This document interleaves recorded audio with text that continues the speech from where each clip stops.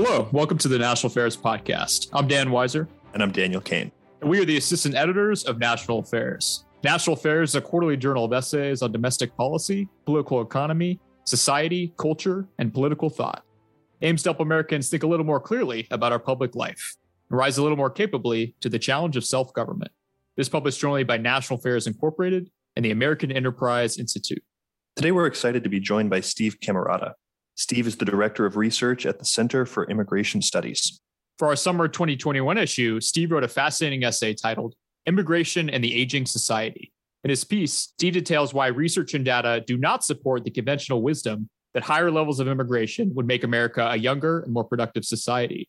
Immigrants do not increase the working age share of the U.S. population by all that much. They're arriving in America at increasingly older ages, and they have declining fertility rates that are converging with those of the native born. If we want to take seriously the challenges of an aging society, we cannot rely on immigrants to save us. Steve, welcome to the podcast. Thanks for joining us. Thanks for having me. All right, Steve. So your piece focuses on kind of combating this claim that is repeated by a lot of people that you describe as an article of faith for many American policymakers, that immigration is the solution to the aging of American society. Before we kind of get into your argument and some of the research that you cite for that, could you tell us a little bit about what is the issue that immigration is supposed to solve? What do you mean when you say that American society is aging? And why is it such a problem that American society is aging? Right. Well, there's just no question that we're having fewer kids and we're living longer. And basically, in demographics, those two things will make your society age. It's really almost universal throughout the world, more pronounced in the advanced industrial democracies, whether they be in Europe or in Asia. But it's true everywhere. People are living longer and having fewer children, even in traditional Muslim society or less developed countries. But again, it's most pronounced in industrialized democracies. The concern is essentially twofold, that there isn't going to be enough workers to sort of run the economy and support the government. A larger and larger fraction of the population is not of working age. It used to be maybe 8% of the population is of working age. Now it's more like 8% of the population were of retirement age. If we assume 65 is retirement, it's twice that now. But 30, 40 years ago, it was half. And that will continue to go up. And the United States is not by any means the most rapidly aging society, but it certainly does have population aging, though somewhat less than most of the European countries have it. But it's the same challenge. How do you pay for government? How do you run the economy if a smaller share of the population are of working age and thus would be workers? So the proponents of immigration who say that immigration can help us solve that demographic crisis, that's one of the key arguments they make is they focus on the working age share of the U.S. population. And in your piece, you cite the Census Bureau's latest population projections, which suggest that if net immigration stays at what it is currently, which is a little over 1 million people per year to the United States, the U.S. population would reach 404 million people by 2060, which is 75 million more people than if we had zero net immigration per year. And yet you note that this would only increase the working age share of the population by about 2 percentage points. I don't know exactly how to ask this question, but how could that possibly be the case? What is it about immigration currently that means it won't have a bigger impact than that? That's a great question. The short answer is immigrants are people. For one thing, they don't all arrive right in the prime working age. Increasingly, in fact, immigrants are coming to America at older ages. So, for example, back in 2000, we can look at just the new arrivals, the people who essentially just got off the boat, if you will. And their average age was about 26. Today, or if we look at the 2019 data, which is some of the most recent, and it's good, before the pandemic, the average age of arrival for an immigrant was 31 years. So a substantial increase. We now have a situation, this was not true in the past, where 1 out of every 9 immigrants arrives aged 55 or older, which means they could move right into a retirement community if they chose. So immigrants are not simply all young workers. They come at all ages and increasingly at older ages. I could explain why, but the short answer is because we've allowed so many immigrants in legally, many have chosen to become American citizens, which we would like. I think everyone agrees that that's a good thing, but it also allows them to sponsor their parents. And basically, the number of people coming in the parents category, that is, U.S. citizens, typically naturalized U.S. citizens, sponsoring their parents, that category is more than doubled in the last few decades. And as a consequence, we're just getting a lot more old immigrants. And the other reason why the immigrants are older is just basic demographics. As I said at the outset, the whole world is getting older. So older populations in the primary sending regions, whether it be Mexico or China or India or South Korea, means we're likely to get older folks coming. And we do. It doesn't mean that all immigrants are old or anything. It just means that immigrants are not all arriving in their working years and in their 20s and 30s or something. They come throughout the age distribution. The second big reason why immigration doesn't have an enormous impact on the working age share is the problem we all have. They have to celebrate their birthday once a year. And so they age over time, just like everybody else. And not all immigrants are recent arrivals. The average immigrant has actually lived in the United States for 2 decades now. In 2019, immigrants were 46 years old on average. The average age for the native-born person is 38. Now, let me make it clear. Part of the reason for that is whenever an immigrant has a child in the United States, it only adds to the native-born population. So that number's a little bit, it's not the whole story, because the immigrants cannot be added to by the normal process of children being born, because in America, anyone born in the United States is native born, is U.S. born, isn't automatically American citizen. So that's part of it. But the fact that the average immigrant is about 8 years older than the average native born person now is a good reminder of that simple fact that immigrants age over time. In other words, the immigrants we're letting in now will be of retirement age, most of them by 2060. And that's why immigration doesn't have quite the effect that people imagine on the working age share. And there's something else that's really important. That is immigrant fertility. How many kids do immigrants have? Well, we can study that question. And it turns out the answer is not that many. Immigrants, if we had looked at this more than a decade ago, there was a much larger gap in the fertility rate or the total fertility rate, the typical measure used by demographers. It refers to how many children a woman can be expected to have in her lifetime based on current patterns. It's a pretty basic measure. And I'll just give you the numbers real quick. By 2019, the average immigrant only had very slightly over 2 children on average, or could be expected to. For the native born, it is lower at 1.7, but the differences aren't that great. They used to be much larger, but that's kind of gone away. And the expectation is that that will continue to go away. And it simply reflects the fact that in the United States, having a large family doesn't make as much sense, given the cost of living, desire to save for college. We don't mostly live on farms. All the reasons that people in industrial societies have fewer children applies to the immigrants when they come here. And so their fertility has fallen a lot. Even the new arrivals aren't having that many kids. But what it means is immigration doesn't raise the total fertility rate very much in the United States. And you could measure that different ways. Bottom line, the presence of immigrants pulls up the fertility rate in the United States by about 4%. So it is a positive effect, but it's small. And again, the reason is it's not very different than native born people. So they can't pull up the average very much because there's not much difference. And so they're the main reasons. There's some other reasons why immigration doesn't quite have the effect people imagine, but they're the biggest, that immigrants arrive at all ages, their fertility is declining, and of course, they age over time. And there is one other reason, I guess I could say, to point out.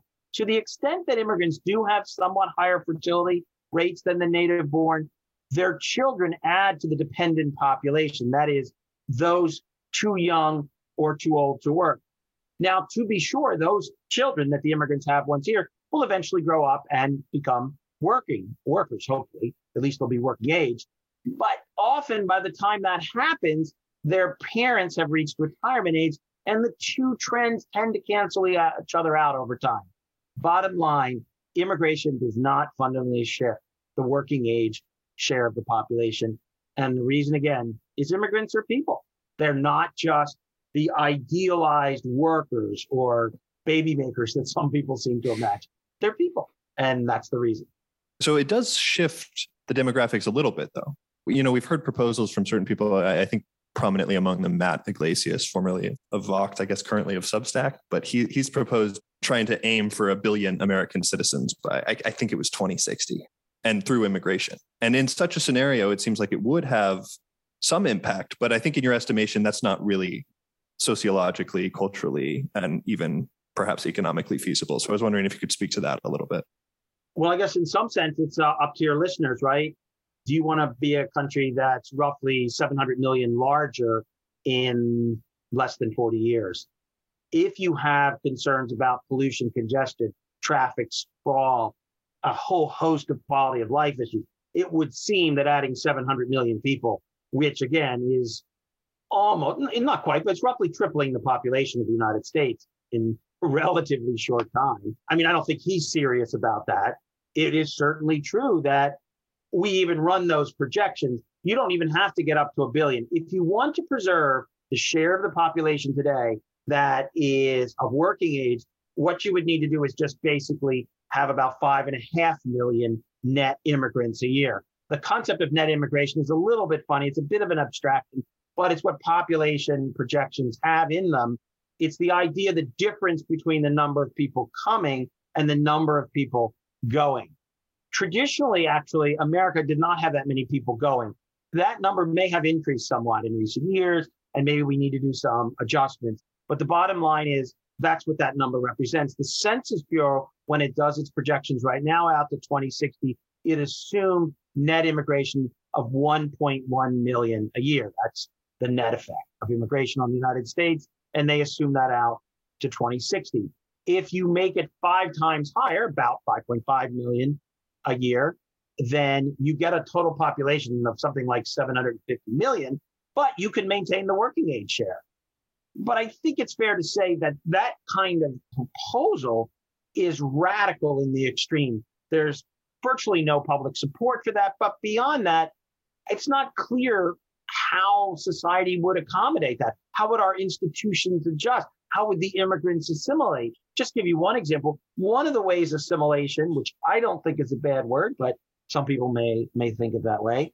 One of the ways assimilation works is that there are so many more native-born people and their children in society that the immigrants and their children are a much smaller percentage, and so they adopt the culture of the native-born population. Sure. But if you were to fundamentally have that level of immigration, that would become completely inverted. Even if you didn't go out to 1 billion people, if you just went to 750, it would be the case that 5-fold increase in immigration, that by 2060, a significant majority of the U.S. population would be post-2020 immigrants or their children. Again, that's without any precedent in American history. The highest percentage we ever had was in 1910 and basically 1890 of around 15% of the population of the country was foreign-born. We're getting close to 14% now, so we're getting in record territory as a share of the population. But those kinds of, again, I will call them radical proposals, they would be double and triple that. Again, something we've never had anything like that in American history. And I don't see them as serious proposals. The range at which we might change immigration is maybe we decrease it a few 100,000 a year. Maybe we'll decrease it a few 100,000 if we want to do that. But the idea that we would increase it 5 or 8-fold or something like that doesn't seem, it's not really a serious proposal worth considering. And because of that fact, because we are a country with a language, history, and culture, and we have democratic institutions, the range at which we might change immigration policy, either reducing or increasing, is what we should be talking about. And in those kinds of ranges, immigration just doesn't make that big a difference. One other point, even if you did what these advocates want, you can't leave it there, because then in 2060, you then have to decide what to do about your new aging population. But now the level of immigration has to be even more substantial to affect a population of 750 or 1 billion. So then you'd have to be taking in 10 or 20 million people a year to try to preserve that working age share. Again, it means you can do the projections. It's just not reasonable or practical. So a bit of a snowball effect there. Okay. Steve, wanted to pick on something up earlier you were talking about with immigrants arriving at older ages, but also kind of the type of immigration system that we have. Obviously right now we have a family-based immigration system where I believe, and I think you write about this in the essay, that people who become naturalized citizens can have their parents, come to the U.S., who are obviously going to be older individuals, probably not in their working age, maybe some, but probably not in their working age. So is it the case that given the type of immigration system that we have, it's just very difficult to increase the number of workers through immigration. Right. Or increase that ratio. You do get a lot more workers. You just get a lot more non-workers too. That's right. So just as a practical matter, it's if you have a lot of immigration and let people become citizens, and the United States is by far the most generous country, lots of places take in immigrants, but those people often have no prospect of becoming citizens. Where the more than 1 million green cards we give out a year, that's permanent residency. You can stay as long as you like. Those green cards allow within 3 or 5 years you to become a citizen, and then it allows you to sponsor relatives overseas more extensively. And one category, as you point out, is the parents. If you're going to have a generous legal immigration system where people become citizens, then there is going to be enormous demand to bring in parents. And that's just one example. So in that situation, it's hard to make it's one of the challenges of trying to use immigration to change the ratio of workers to retirees or the working age share. You're getting a lot of old people because the existing population of immigrants wants to bring in parents, which is understandable, but you have to take that fact into account. Sure. I mean, and so if if we shifted to an immigration system that was more merit-based, where we had immigrants who were higher skilled, higher levels of income, that kind of thing, that could make a difference. But I think you say that there's not a lot of political will for shifting to that kind of system. Right. So also keep this in mind. If you decide that, hey, we want to have an education-based system, we're going to eliminate the parents' category. If you are an American citizen, you can also sponsor your siblings and their spouse plus any children they may have. There are limits on that, but that's still a substantial source. Let's say we eliminate that too. We just say only the spouses and minor children of U.S. citizens. And we still have asylum seekers and refugees. They have all different education levels, but often they tend to be unskilled as well. But putting that aside, if you just said, look, we're just going to focus on that one core family group, you could do that. And then the rest of your immigration, you say, well, we'll take in a lot of highly skilled people. Then, you might have a better, and we could talk about this, fiscal effect or a better economic effect, but probably not very much a better demographic effect, because the most educated, and this is true among immigrants, native born, and in every country in the world, have the least children. So, for example, highly educated Asian immigrants, very productive, you might say, well, gosh, maybe we should try a system that replicates that for other regions or something. They tend to have very few children. And so if you move to a more education-based system, you'd probably have immigrants, almost certainly would, immigrants with much lower fertility, and it might not have the demographic effect you were hoping for.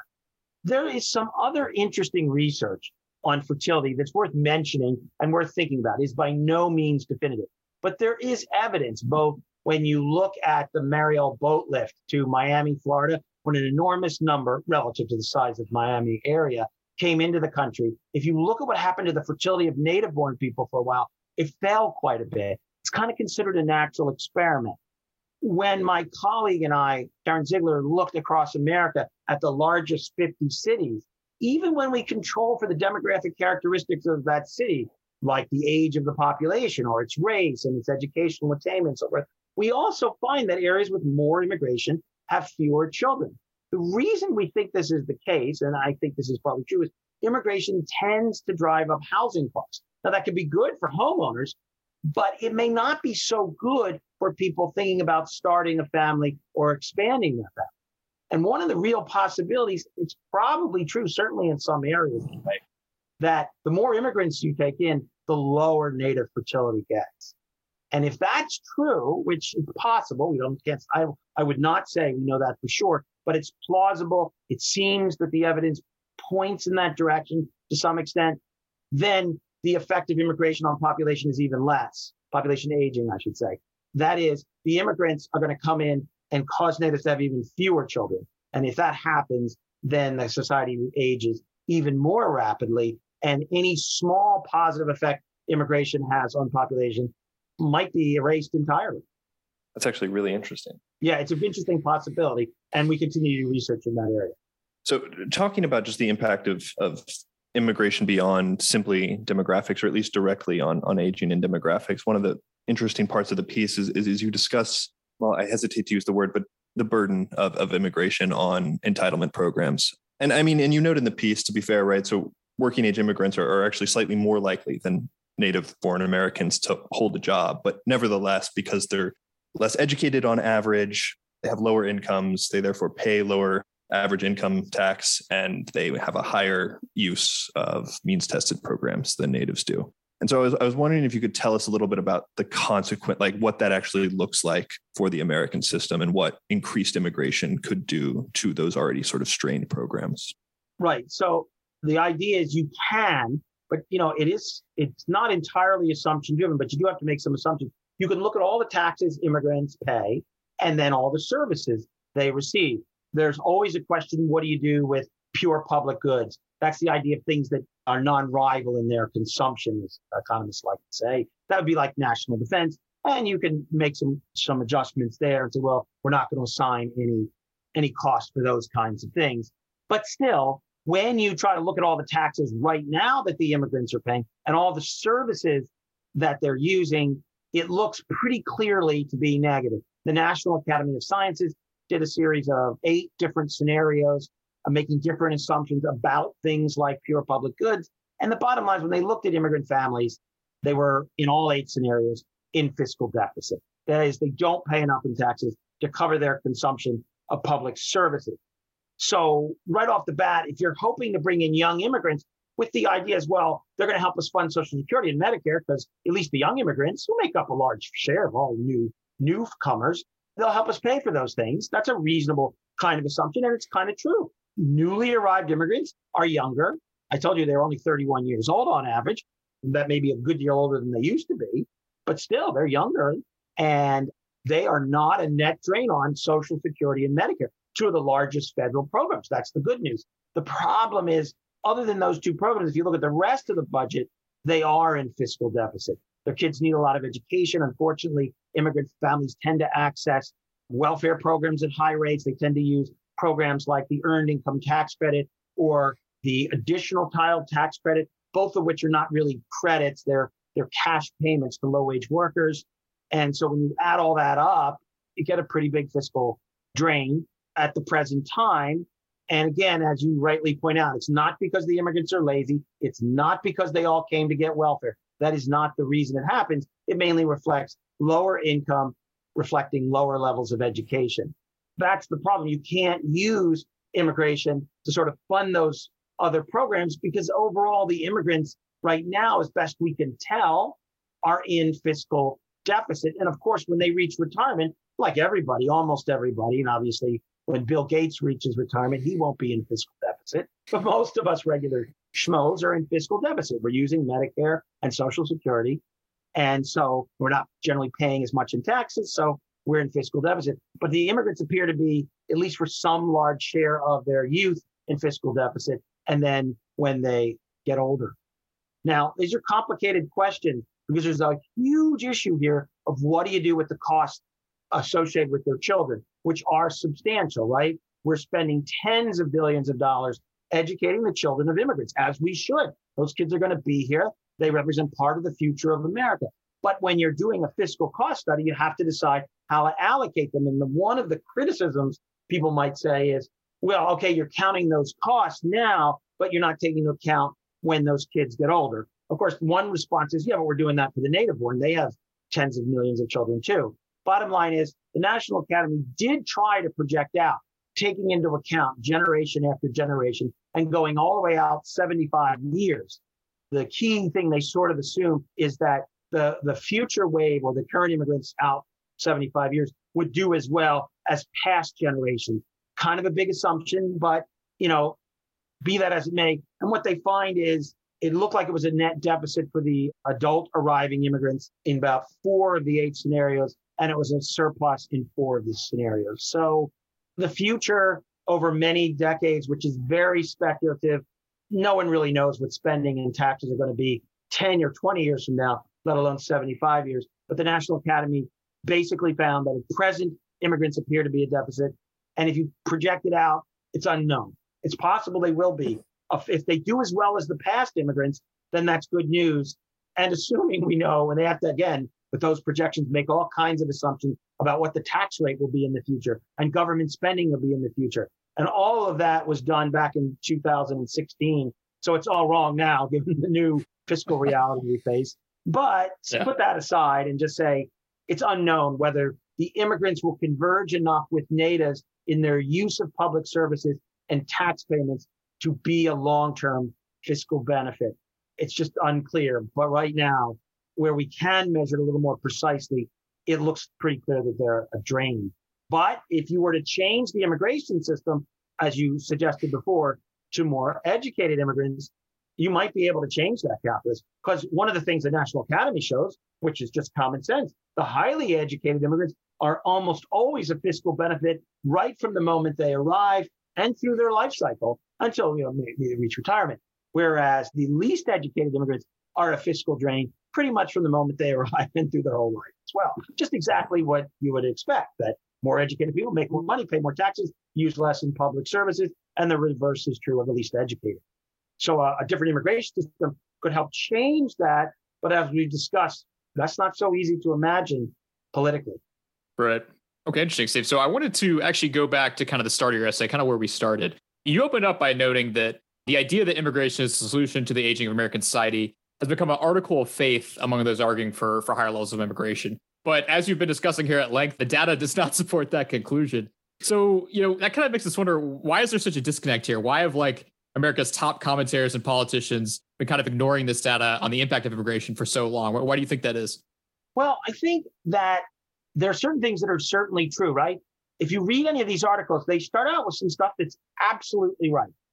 America is aging. America is having fewer children. And immigrants add to the size of the population significantly.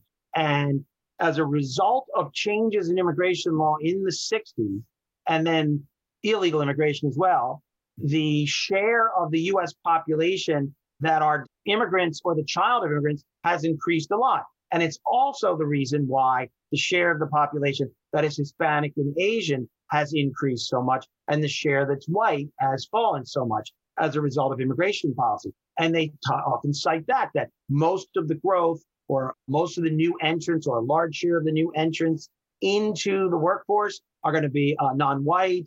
They're going to be either immigrants or the children of immigrants. All those things are true. So the population's aging, and to the extent that there's any growth in the workforce, a lot of that is coming from recent immigrants and their children. So those things can be cited and they're true. And then they make the leap that therefore immigration must be able to fix the problem.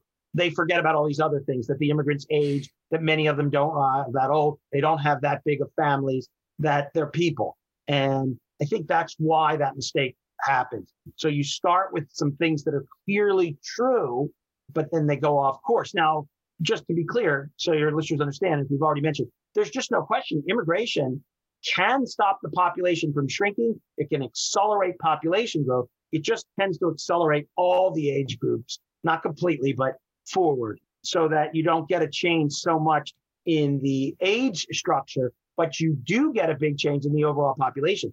Pew Research estimated in 2016 or 17, I can't remember which year, that post-1965 immigration had added over 70 million people to the U.S. population. In other words, we were 70 million larger back then because of immigration. Today, it would probably be about 80, 85 million larger. So post-1965, which is roughly my lifetime, would have added about 80, 85 million people to the U.S. population through immigration policy. It's why the demographics of the United States has changed so much. And so it can stop population decline. It just doesn't stop population aging. So the focus of the piece is on sort of debunking this claim, that central claim that immigration is going to solve the aging of American society and the problems that are associated with it. But you also, towards the end, sort of explore some better solutions. Now, that isn't the focus of the piece, but I was wondering if you could tell us a little bit about what some better strategies American policymakers can be thinking about in terms of combating the problems associated with an aging society. Right. Obviously, you could always rejigger the generosity of entitlements and things like raise taxes if you're worried about government. But from a demographic point of view, the two main things you can do there straightforward is if you're concerned there aren't enough people of working age, you can change that. the working age is not set in stone, right? Today, you can get your 401k at 59 and a half. You can get early Social Security at 62. Full Social Security comes at 66. It's going to 67. Medicare eligibility is 65. So we have different sort of retirement ages or ages at which you can access things that are designed to help you in older ages.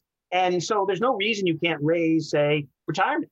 If you just raise the retirement age, if you think of the working age as 16 to 64 and then say, well, no, let me think of it as 16 to 70, then you basically can preserve the working age population all the way through to about 2060. Declines a little, but not much. In other words, if the working age population is assumed to be raised by basically 4 or 5 years, you can offset all the population aging as defined as the share who are working age. It's certainly true that people 65 to 70 are working a lot more than they used to. Back in 2000, only a quarter worked. By 2019, a third worked. You could certainly raise that in that same way. So it's also true that when Social Security, which is one of the main programs people think about when they look at these questions, when it was created in the 1930s, if you raise the life expectancy was, of course, much less. If you raise the retirement age or Social Security eligibility, let's call it that way. If you raise that to 70, you would basically still allow people, given life expectancy, to collect longer now than back in the 30s when the program was created and it was set at 65 because we live longer. So you could sort of rejigger that program to reflect the new demographic reality and move us out of a kind of 1930s perspective. And if we did that, that would sort of address this concern of not enough people of working age. It matters a lot more than you might think. I can explain the mathematics, but in each individual age, think of it this way. When you're in your 60s, there are about roughly 3.5, very roughly, 3.5 million people at each age. So if you just raise the retirement 1 year, you take 3.5 million potential retirees and turn them into 3.5 million potential workers. So very, very roughly, you shifted about 7 million. And if you did it for 2 years, you get 14 million shifts and so forth. And that's why just a few years change has this big effect on the share of the population that is of working age. And I think a reasonable case, given life expectancy, can be made for it to address an aging society is to just have more working age people work.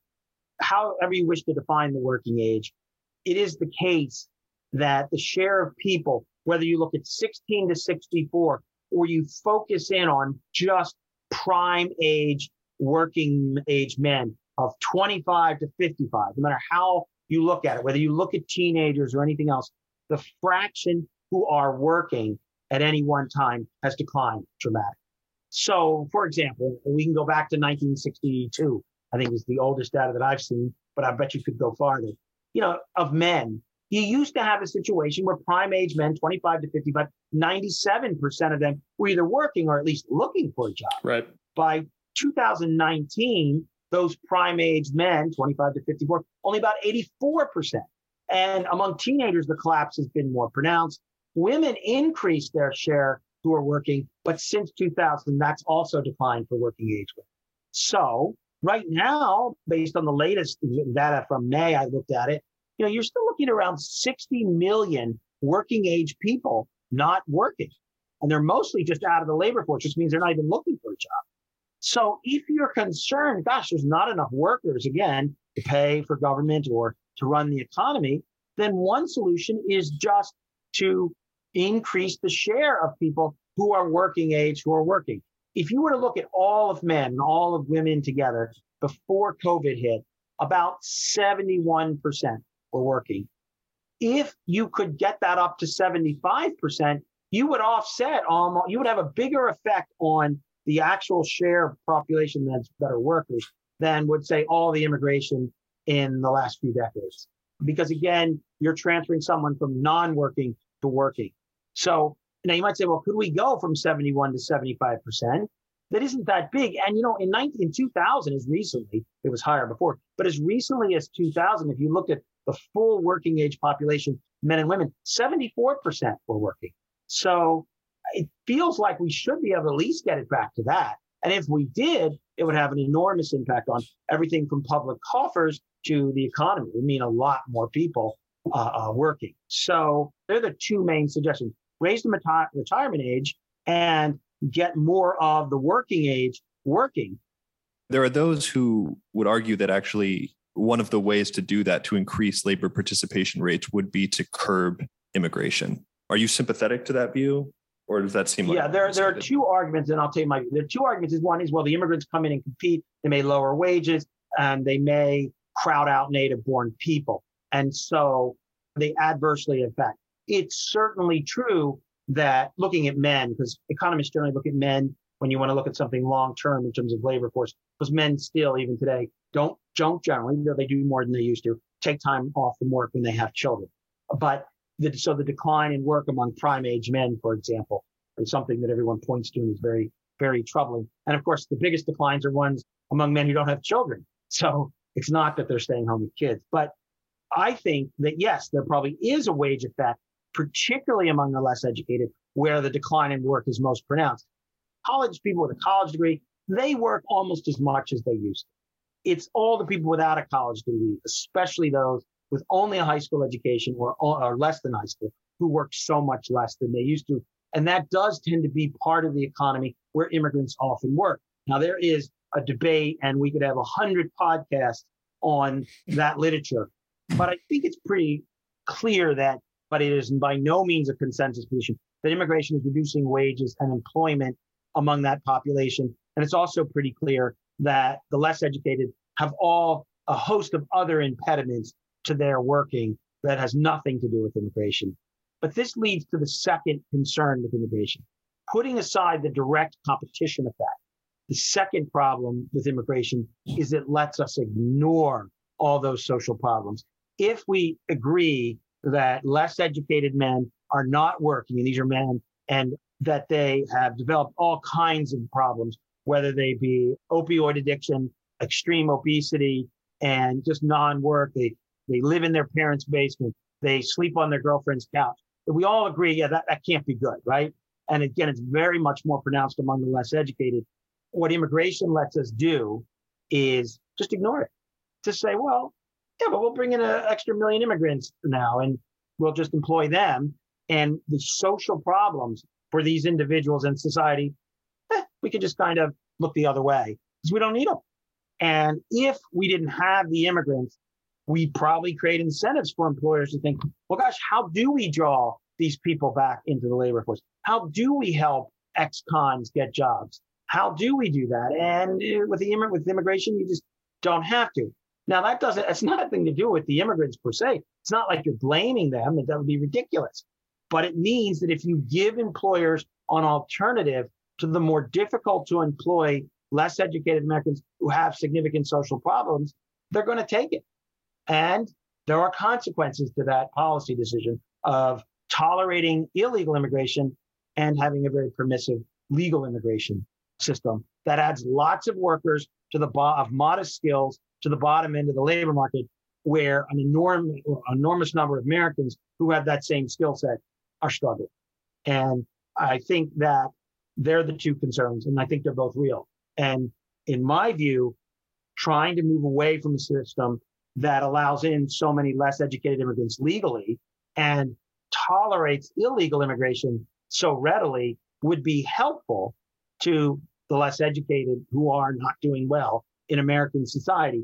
Would it solve all their problems? Absolutely not. Would it be helpful to them? I think it would.